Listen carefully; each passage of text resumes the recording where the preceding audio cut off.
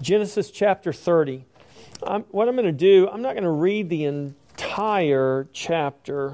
I'm going to read a large portion of it, but I want to start with the first 5 verses. Let's read that together. Genesis chapter 30, verses 1 through 5. Now when Rachel saw that she bore Jacob no children, Rachel envied her sister and said to Jacob, "Give me children, or else I die." And Jacob's anger was aroused against Rachel. And he said, "Am I in the place of God, who has withheld from you the fruit of the womb?" So she said, "Here is my maid Bilhah. Go into her, and she will bear a child on my knees, that I also may have children by her." Then she gave him Bilhah, her maid, as wife, and Jacob went into her. And Bilhah conceived and bore Jacob a son. Let me read the next verse. Then Rachel said, "God has judged my case, and he has also heard my voice and given me a son." Therefore she called his name Dan. What I want to draw your attention to in the very first verse is this phrase, "She bore Jacob no children. Rachel envied her sister." The scripture reveals to us that Rachel envied her sister. Well, let's pray as we go into God's Word. Father, we pray that you would, by the power of your Spirit, open our hearts and open our minds and give to us a revelation of Christ through the Scripture. Lord, in revealing Christ to us, reveal who we are. Lord, reveal who we are apart from you, and reveal who we are joined to you in life.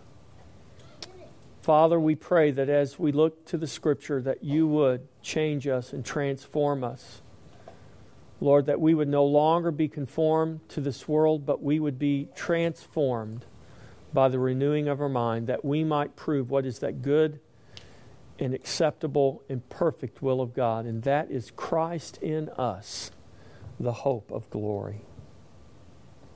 Let the world see Christ in us. In Jesus' name, amen.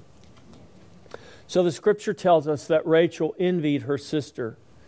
And what this means is that Rachel's desire for children was motivated by envy of her sister, when it should have been motivated by the glory of God and the fulfillment of His promise given to Jacob. We saw this back in Genesis 28. Let's read that. Genesis 28, 13 through 15. This is when Jacob has left Isaac and his home, and he comes to this place and he has the dream of the ladder that was set up, and God was standing above at the top of the ladder, and it says, "Behold, the Lord stood above it and said, I am the Lord, God of Abraham your father, and the God of Isaac. The land on which you lie I will give to you and your descendants. Also your descendants shall be as the dust of the earth. You shall spread abroad to the west, to the east, to the north, to the south, and in you and in your seed all the families of the earth shall be blessed. Behold, I am with you, and I will keep you wherever you go, and will bring you back to this land, for I will not leave you until I have done what I have spoken to you." This was God's promise made to Jacob before Jacob ever had a wife. So here is Jacob, a single man who is going to the land, the country of his father, of his grandfather Abraham, and he is going there for the express purpose of finding a wife and bringing this wife back to his father's land. And we talked about how this is a type and a shadow. It's a picture of Christ, who left his father's land, who came into this land, this hostile land, and took for himself a bride and returned to his father's land. But here I wanted to draw your attention to the promise that God gave Jacob before Jacob ever got to Laban's house, before he ever got to that well, before he ever laid eyes on Rachel, before any of that ever happened. This is God's promise to Jacob, that he would be a great nation, that he would have descendants as the sand of the earth, and that those descendants would spread out to the east, the west, the north, the south, and they would bless through him and through his seed, bless all the families of the earth. And so Rachel, the one whom Jacob loved, remember, he worked 7 years to get Rachel, but Laban tricked him and gave him Leah instead. Then he worked another 7 years and got Rachel. But Rachel could not give Jacob any children. Leah had given Jacob already 4 sons. And Rachel began to envy Leah. And she was angry at Jacob because Jacob had not given her any children. It was not for a lack of trying. And she lashes out at Jacob and says, "Give me children or I will die." She's like a little kid who's really having a temper tantrum. But she had a reason to be distraught, because to not have children was not a good thing. In that time especially, it was a reproach to be barren. And Rachel was barren, and her sister Leah had already produced for Jacob 4 sons. And so Rachel cries out, but her cry was motivated from a heart that envied her sister. And that's not a good thing. She should have been motivated by the glory of God in the fulfillment of his promise to Jacob. There's someone else that we encounter in the Scripture that was motivated by envy. His name is Satan. And this was Satan's motivation when he wanted to take what was not rightfully his. By force, by violence, he wanted to take a position. He wanted to take equality with God. He wanted to actually ascend above God. And we see the contrast between Satan, recorded for us in Philippians chapter 2, and it says, Jesus did not consider it robbery to be equal with God. It's kind of a weird way to put it in the English, but if we understand what it's really saying is there is that Jesus never considered taking by force. Instead, he humbled himself. He didn't do what Satan did and try to take it.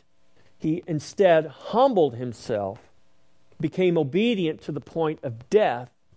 And it wasn't through Jesus taking something, trying to become equal with God. It was through Jesus' humility and his obedience and his death on the cross. And from that, God, the Scripture tells us, highly exalted Jesus and gave to him the name that is above all names. That's recorded in Philippians chapter 2. So we see this contrast. Satan was motivated by envy and followed his own will to gain what he wanted in his own way and his own time. Jesus was motivated only by the glory of his Father and followed the Father's will to gain what the Father wanted in the Father's way and the Father's time. And as God's children, as followers of Jesus, as children of God, we should never be motivated by envy. Another word for envy is covetousness. To envy is to covet. And we should never be motivated by envy or covetousness, but should trust that God will bring about his purpose in his way, in his time, for his own glory in Christ. This does not, listen to me, church, this does not relieve us of our responsibility, but it reveals truly what our responsibility is. And our responsibility, first and foremost, is to trust God. So here's Rachel, who is envious of her sister because she's seen her sister have 4 sons, and she's not had one yet. And she lashes out in anger toward Jacob. Jacob lashes back at her and says, am I in the place of God? God is the one who has withheld from you the fruit of the womb. In other words, Jacob says to his wife, he says, don't complain to me, complain to God. I don't have control over your womb. God does. And God has not opened your womb and given you a child yet. And so what was Rachel's solution? Take my maid. Sounds familiar, doesn't it? This is what Sarah and Abraham did. Sarah says to Abraham, look, I can't give you a child. Maybe take my maid and she'll give you a child for me. This is exactly what Rachel did. Here, take my maid, Bilhah, and she will give me a child on my knees. And Bilhah had 2 children, actually. Gave Jacob 2 sons.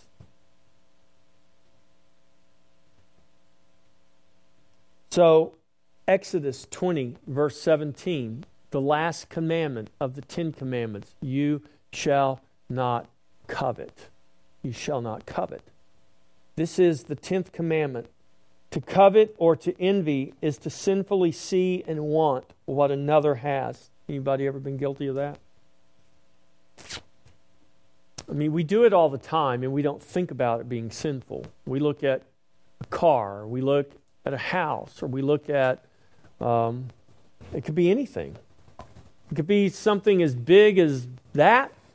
It could be something as small as an article of clothing or a trinket. It could be anything.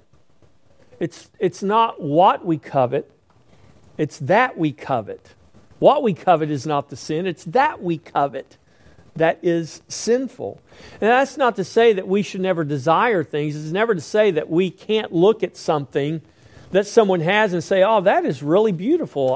I wish I had one of those. I think there's a right way. There's a way we can do that where it's not sinful to look at something and say, wow, I like that.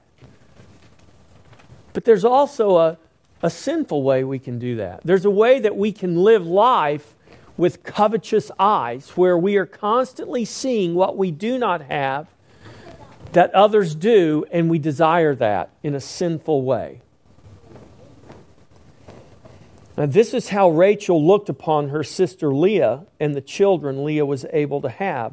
She looked at Leah with envy, or with a covetous heart. Specifically, Rachel looked at Leah with a lustful, resentful, envious heart. And that is sin. So to covet what another has not only leads to great unhappiness. You know, if you live your life like that, always wanting what you don't have, it leads to great unhappiness. If you live your life like that, it's very hard to be Thanksgiving. Here we are on just the other side of Thanksgiving, and if we live our lives always wanting what others have, it's very difficult for us to be thankful for what we do have, isn't it? I mean, think about Rachel. Jacob didn't have to work another 7 years for Rachel, but he did. And Rachel didn't have any children by Jacob yet. But instead of seeing the blessing that was given to her, even though she had no children yet, she chose to see what she didn't have and become envious and resentful toward her sister and toward her husband and toward her God. Now, she might not have said that, but this is what we need to understand. When we're envious, when we covet, our sin is not against the person we covet or the thing we covet. Our sin ultimately is against God, because what we're saying to God is, I'm really not thankful for what I have. I want more. I want something else. Now, that's not to say that we should never have ambition in life, that we shouldn't desire to improve or to grow. Please don't misunderstand me. There's a right way to do that, and there's a very wrong way to do that. It seems like our culture has become very good at enforcing the wrong way to do that. And we're tempted all the time. I mean, you know, if you just watch television. This is what commercials are designed to do. They're designed to make us covet. They're designed to make us want what we don't have. And what we do with that desire and how we handle that desire becomes very important, because it will then determine a chain of events that may or may not take place in our quest to get what we want.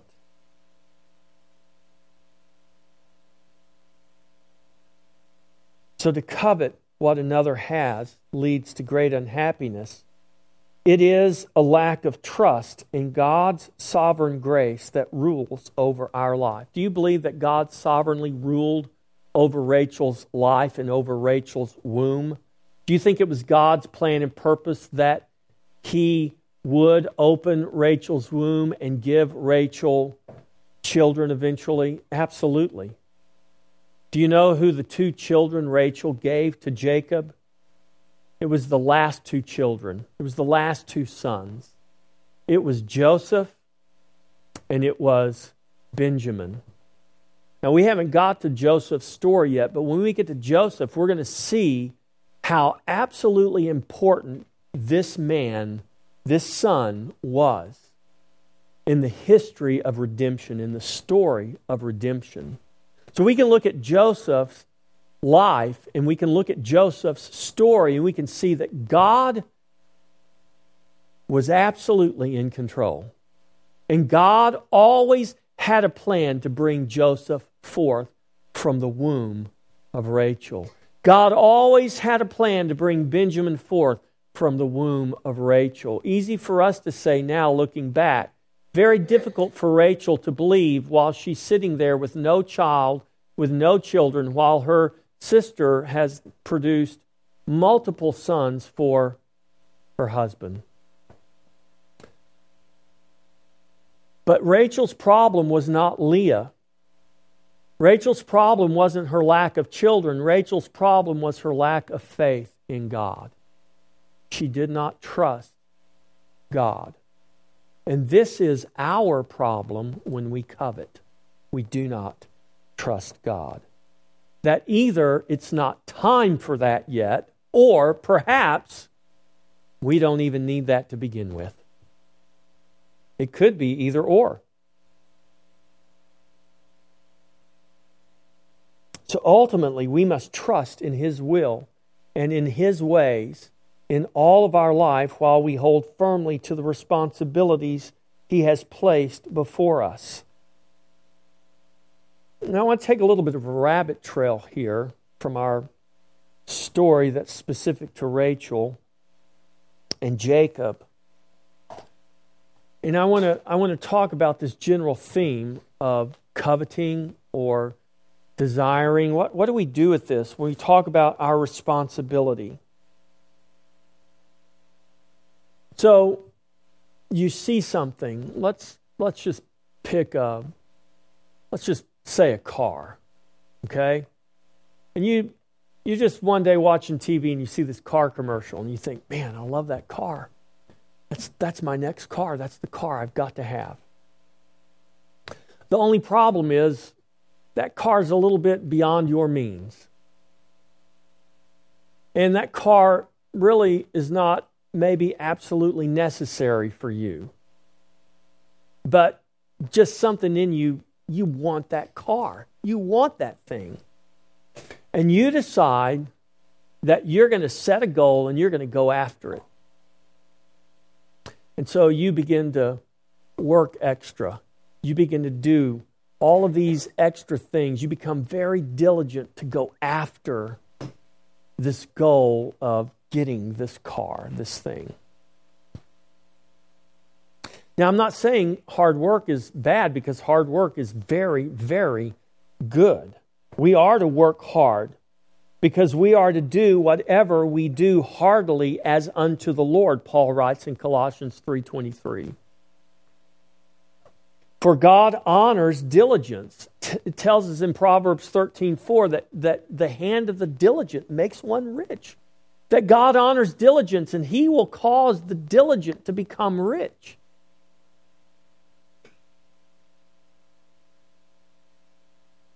But Proverbs 23:4 says, do not overwork to become rich. It doesn't say don't work, it says don't overwork to become rich. What happens whether it's a car or a house or whatever it is, and we begin to put forth all of this effort to gain this thing that we are coveting? It's not to say that's always a sinful thing, but it is to say that can be a sinful thing. To want to improve yourself is not a bad thing. It's not a sinful thing. To spend your life working to become rich, the Bible says that's not a good thing.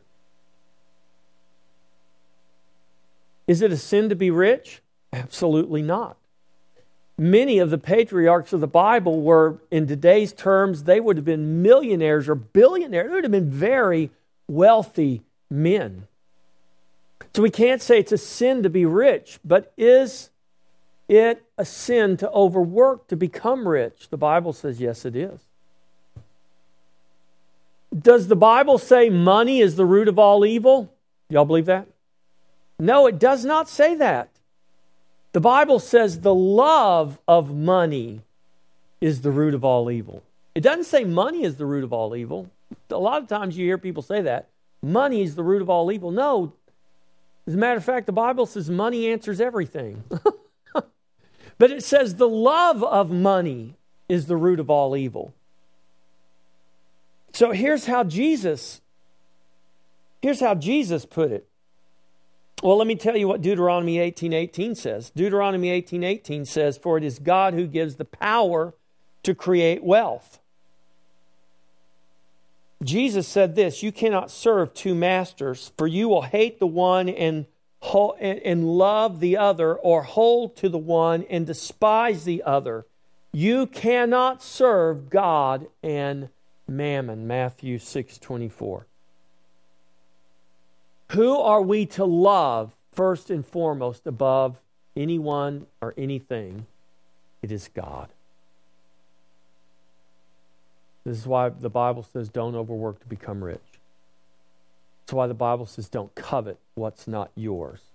Because this leads us to want to go after or to love something greater than even God, perhaps. That's right.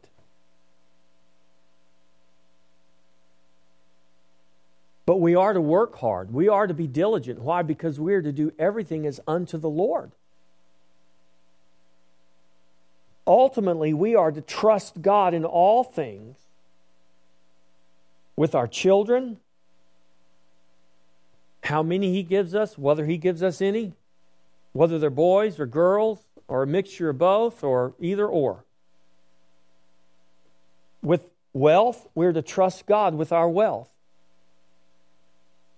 We're to trust God with our success, and we're to trust God with our failure. We're to do that as we do whatever we do heartily as unto the Lord. We trust knowing that in Christ we have already been freely given all things. This is what the Scripture teaches us. God has already given to us freely all things. Where? In Christ. God has already blessed us with every spiritual blessing in heavenly places in Christ. In other words, God's not withheld anything from us. But you might say, what about that car I saw in that commercial? He hadn't given me that yet. Maybe He doesn't want you to have that. Maybe He's saying that settling for lesser things when I have much greater things that you haven't seen yet, that you don't know of yet, that are yours, but you just don't know that you have them.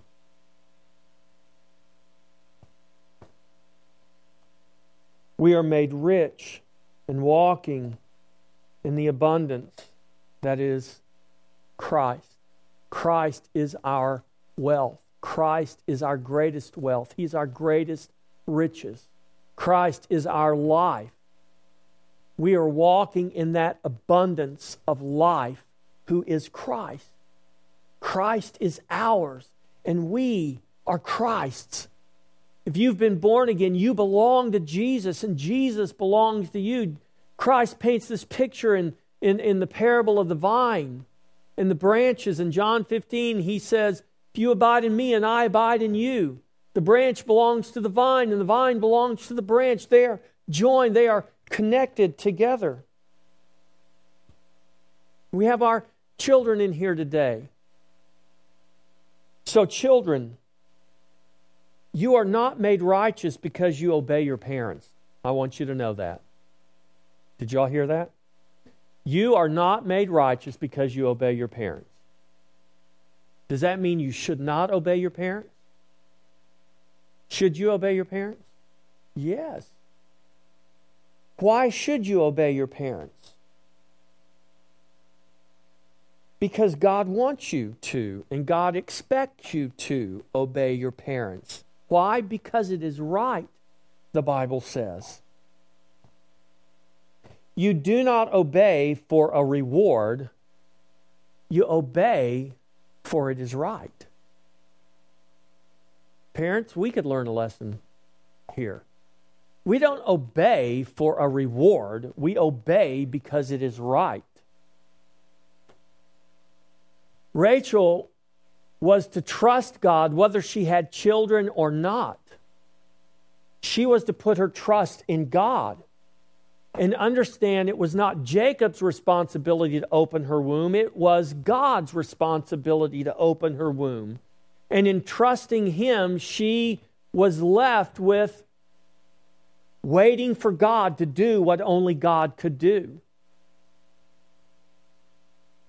Because it is right, it was right for her to put her trust in God.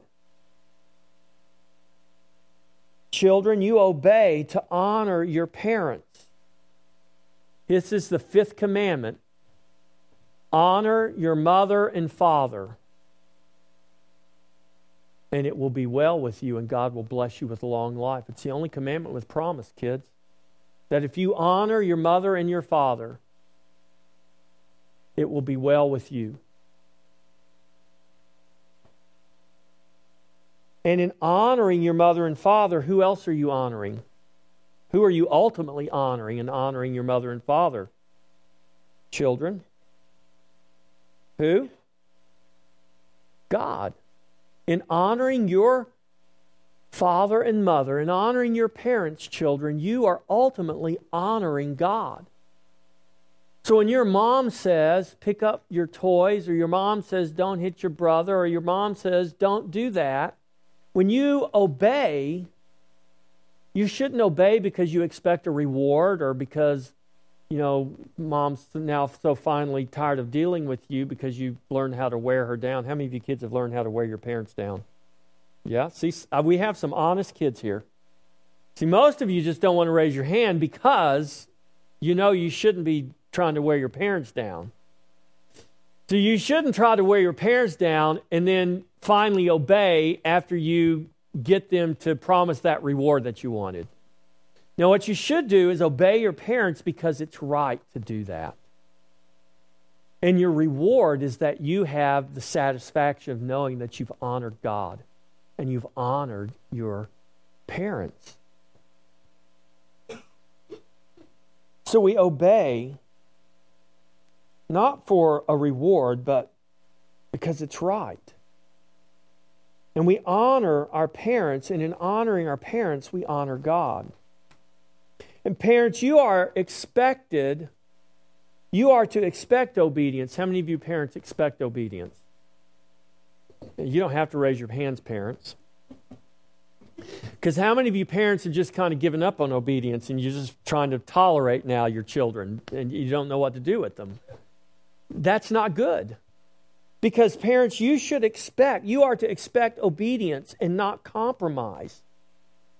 At the same time, you're not to provoke them, but you're to bring them up in the nurture and admonition of the Lord. This is what Paul writes in Ephesians 6, 1-4. Children, obey your parents in the Lord, for this is right. Fathers, do not provoke your children to wrath, but bring them up in the nurture and admonition of the Lord. Fathers, it's not the mother's responsibility to do all this. The Bible puts the responsibility squarely on the father to bring up the children in the fear and nurture of the Lord. We live in a country where the reality is there are many homes where there's not a father present. So moms, unfortunately, that responsibility of being mom and dad, in a sense, falls on you. Not in a sense, in reality. And so what's the church's role? This is why we're talking about this today with the children in here, because it's the church's responsibility to come alongside of parents and encourage them and to admonish them. Don't grow weary while doing good. Hang in there. Expect your children to obey. Children, don't be upset when your parents expect you to obey, because they're just doing what the Bible tells them to do. And they're going to be responsible before God one day. Just like you will be responsible before God one day. So what does this have to do with our story? Well, it kind of goes to a heart issue. What was Rachel's problem? You can say, well, her problem was she didn't have any kids. No, her problem was her heart. Her problem wasn't her womb. Her problem was her heart. This is our problem. Our problem is not in what we don't have. Our problem is not often the thing that we're focused on. Our problem goes much deeper. Our problem goes to our heart. Children, why are you not obeying your parents? Why are you chronically disobedient? If you are, maybe you're not. But if you are, why are you? See, the problem is a heart issue. Parents, why have you grown weary while doing good? And you've just thrown in the towel. That too is a heart issue. Rachel had a heart issue. She had a sinful attitude toward her sister. She had a sinful attitude toward her husband. And most importantly, she had a sinful attitude toward God. Envy and coveting, doubt and disobedience. Do you know what doubt leads to? Doubt leads to disobedience. So Rachel's real problem was not that she envied. Rachel's real problem was that she doubted God. She doubted that God would give her a child, so she took it upon herself to make something happen. God allowed it. God used it for His glory. No doubt about it. But that act of Rachel's also revealed a condition of Rachel's heart, that at the bottom of Rachel's envy, at the bottom of her coveting her sister's children and wanting that for herself, at the bottom of all that was a heart that was full of doubt and unbelief and sin toward God.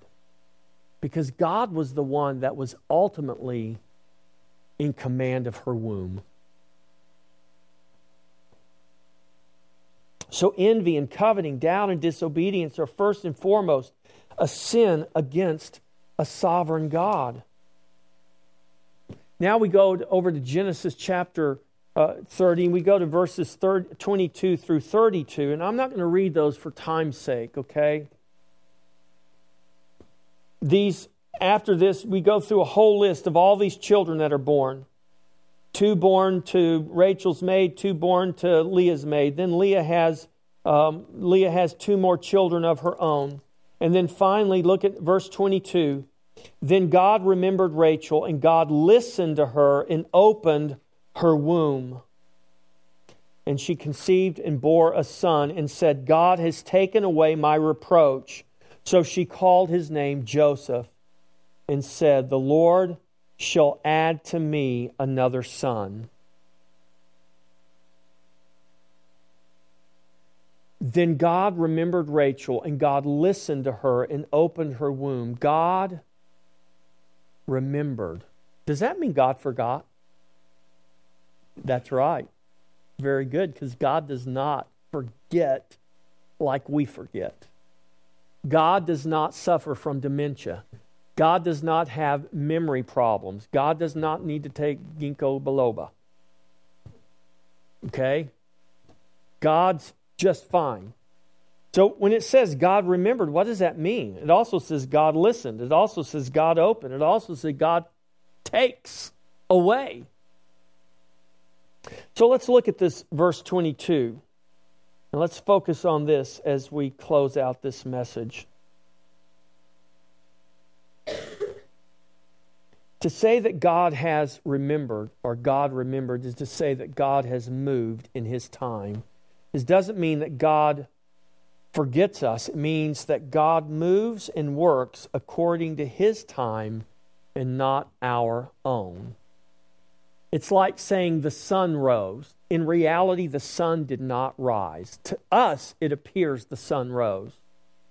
To Rachel, it appears God remembered, but God never forgot her.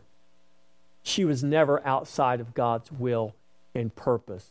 The barrenness of her womb was well within God's sovereignty. It was well within God's plan and purpose for Rachel's life. It's just that when she finally had that son of her own, it seemed to her that God remembered. It's a phrase, but it doesn't really mean God now remembered because He had forgotten, any more than saying the sun rose means that the earth is sitting still and the sun is moving around the earth. It doesn't mean it just looks like that. God remembered means that God now moved and worked according to His time, according to His purpose, and not our own. God listened. God not only hears, He knows everything. He doesn't just hear what we say out loud or what we whisper. God hears the thoughts of our heart and knows every thought that's deep down inside of our heart, the good, the bad, and the ugly of it. He knows everything. To say that God listened is to say that God knows. Yes, He hears. He hears our prayers. Our prayers do not go unheard or ignored. When the time comes for God's purpose to be fulfilled, we see the fruit of our prayers in our life and in the lives of others. Prayer conforms us to the will of God. It's not changing God's mind. It's not God going, oh, I hear a voice. What is that? Who is that? Is that my phone ringing? Or is that your phone ringing? No. That's what we do. God listened. What Rachel was saying is God heard. What made her think God heard? Because something actually happened. Her prayers had been answered. But the reality is, the purpose of God, it was now time for the purpose of God to come forth. It was now time for something to happen. It was time for that child to be born. God listened. God opened. It says God remembered Rachel and God listened to her and opened her womb. God is the sovereign. He opens and closes what He wants, when He wants, and in who He wants, according to His will. Whether that's a womb that's going to bring forth a child, whether that's a job that you're looking for, whether that's a husband or a wife that you're looking for, whatever it is, God is the one that opens and closes. It doesn't mean you can't open and close. It doesn't mean the enemy can't open and close. This is why we need to be careful to live according to this right here. Because you and I can get outside of this book real quick. The enemy always is living outside the bounds of this book. But God never operates outside the bounds that the Scripture has laid for us. And if we in good faith, trusting God, walk through a door we think God is open, listen, I firmly believe this. If God is not the one that truly opened that door, He knows how to pull you back or close that door for you. What if you walked through a door and it didn't just work out the way you wanted it to? Well, maybe God allowed you to go through that door He opened because there was something that He wanted you to learn through all of that. But that open door was not necessarily the end of the story. It was just part of the story. See, we have a tendency to want to look at everything as an end to itself. So this situation I'm in, it's just like it's the end of everything. No, it's not. It's just a part of what God is doing. Don't trust in your situation, whether it's good or bad, easy or hard, what you want it to be or what you don't want it to be. Trust in God who is sovereign over your situation, and He knows how to guide you through those things. Even when it looks like He has forgotten, remember, He does not forget. He remembers. Even when it seems like he's not hearing, know this, he is listening and he knows all things. God opened. Jacob understood this as revealed in Genesis 30, verse 2, when he angrily retorts to Rachel's demand that he give her children. Jacob says, am I in the place of God who has withheld from you the fruit of the womb? It is God alone who ultimately opens and closes wombs or doors or all other things concerning His purpose in our lives. We must trust Him whether He opens or whether He closes. Do you hear me, church? We must trust Him whether He opens or whether He closes. And then she said this very profound thing. I want to read you the verse 30, verse 22, chapter 30, verse 22. Then God remembered Rachel, and God listened to her and opened her womb, and she conceived and bore a son, and said, here in verse 23, God has taken away my reproach. God remembers, God listens, God opens, God takes away. He took away her reproach. That was Rachel's cry when Joseph was born. Joseph means he adds to. He has added. Joseph does not mean he's taken away my reproach.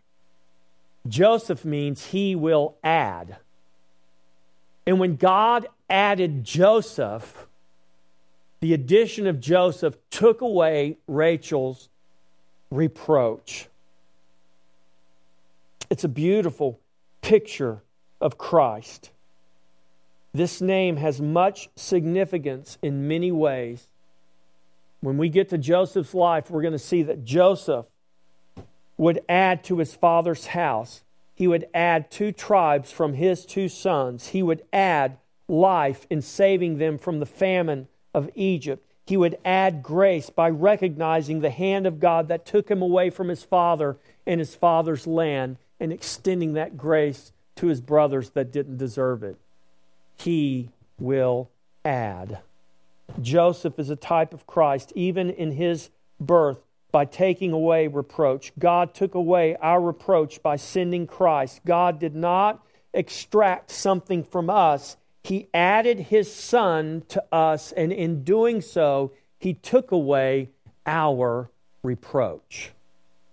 Do you hear me? God added Christ, and in adding Christ, He took away our reproach. It's a beautiful picture of Christ here in the birth of Joseph. We see Rachel pictured here as the church, as the bride of Christ. God remembered our reproach and our separation. He listened to the cry of the afflicted and the prayers of the bridegroom. You don't think Jacob was praying that Rachel would have a son? You better believe he was. He heard the prayers of the bridegroom, just like the Father hears the prayers of Christ on our behalf. He opened the womb and sent forth the Son, and in adding the Son, He took away the reproach. In Christ, our reproach is taken away. When Rachel bore Joseph, when her reproach was taken away, Jacob was ready to go to his place and to his country. He was ready to return to his father. Christ took away our reproach and returned to His Father. The journey we are on right now is one of discovering the land of our Father that we have come into through Christ. You are, if you are born again Christian, you are joined in reality to Christ right now. That's not a theory. That's not a thing waiting to happen. If you have been born again, you have been in reality and in life joined to Christ. Your life now, your journey of faith now is a discovering of what that reality holds. And it holds things that are past, that are present, and that are future. But they are real, and they are tangible. And this is the journey that we are on through faith in Christ. One day, the veil of time will be taken away, and we will see face to face, and we will know fully even as we are known. Paul writes these words in 1 Corinthians chapter 13, verse 12. I believe that veil, the Scripture says the veil has been taken away. Paul says, your problem, Corinthians, is that you see dimly in the mirror now. This is our problem too. We look in the mirror and instead of seeing Christ, we see ourselves. And in ourselves, we see what we don't have, what we lack. And that lack and not seeing Christ causes us to doubt. And that doubt becomes the root of all of our disobedience. It becomes the root of all of our envy. It becomes the root of all of our coveting. It becomes the root of every commandment we break. But when we see fully, when we know fully, when we understand that our bridegroom has purchased us, we have been joined to him, and we are now on a journey of discovery, of discovering the one that we have been joined to. So here's my challenge to you. And this is our challenge constantly. We are challenged in this area to constantly trust God in his sovereignty. We confuse our human responsibility as he commands our destiny with our human ability to determine our own destiny. Did you hear me? We confuse our human responsibility as God commands our destiny with our human ability to determine our own destiny. You are not the master of your destiny, God is. But that does not mean you are void of responsibility as he commands your destiny, because you have it and so do I. We all do. We neither command nor do we determine our destiny. God alone does that. But he does not do that apart from holding us to our human responsibility in his plan and purpose in all things. I challenge you to embrace your responsibility as a disciple of Christ and as a child of God, to obey him in his ways and to trust him to will and to work in you according to his good pleasure.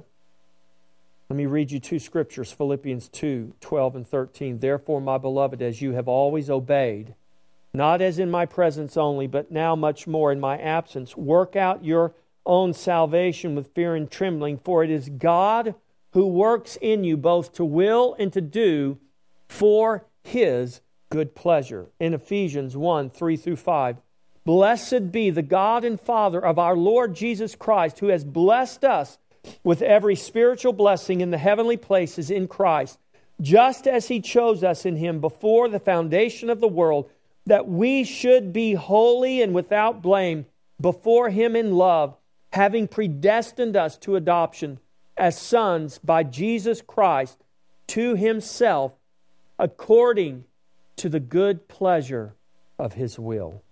God commands our destiny, and his command of our destiny is complete and completely for the good pleasure of his will. So I challenge you to trust in the good pleasure of his will and the good plan and the good purpose he is working in all things concerning you in Christ. Let's all stand.